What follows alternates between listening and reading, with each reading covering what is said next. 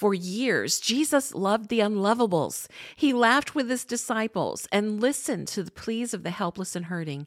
He lavished grace and forgiveness on all who opened their hearts to him. He lived among us, and we beheld his glory, the glory as of the only begotten of the Father, full of grace and truth. That's John 1:14. Then it all came to a horrible, beautiful end. Jesus, the most loving person who ever lived, was alone in a garden praying, asking God if there was any other way. But he knew. He knew there was no other way because he was the way.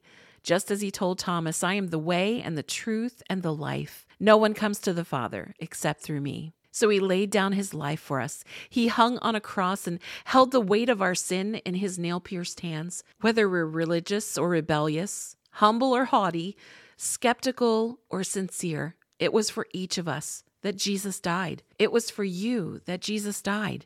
You are the reason God grew a tree that eventually became a cross.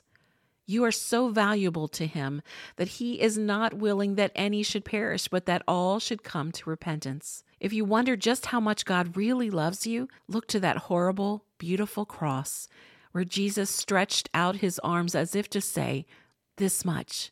This is how much I love you.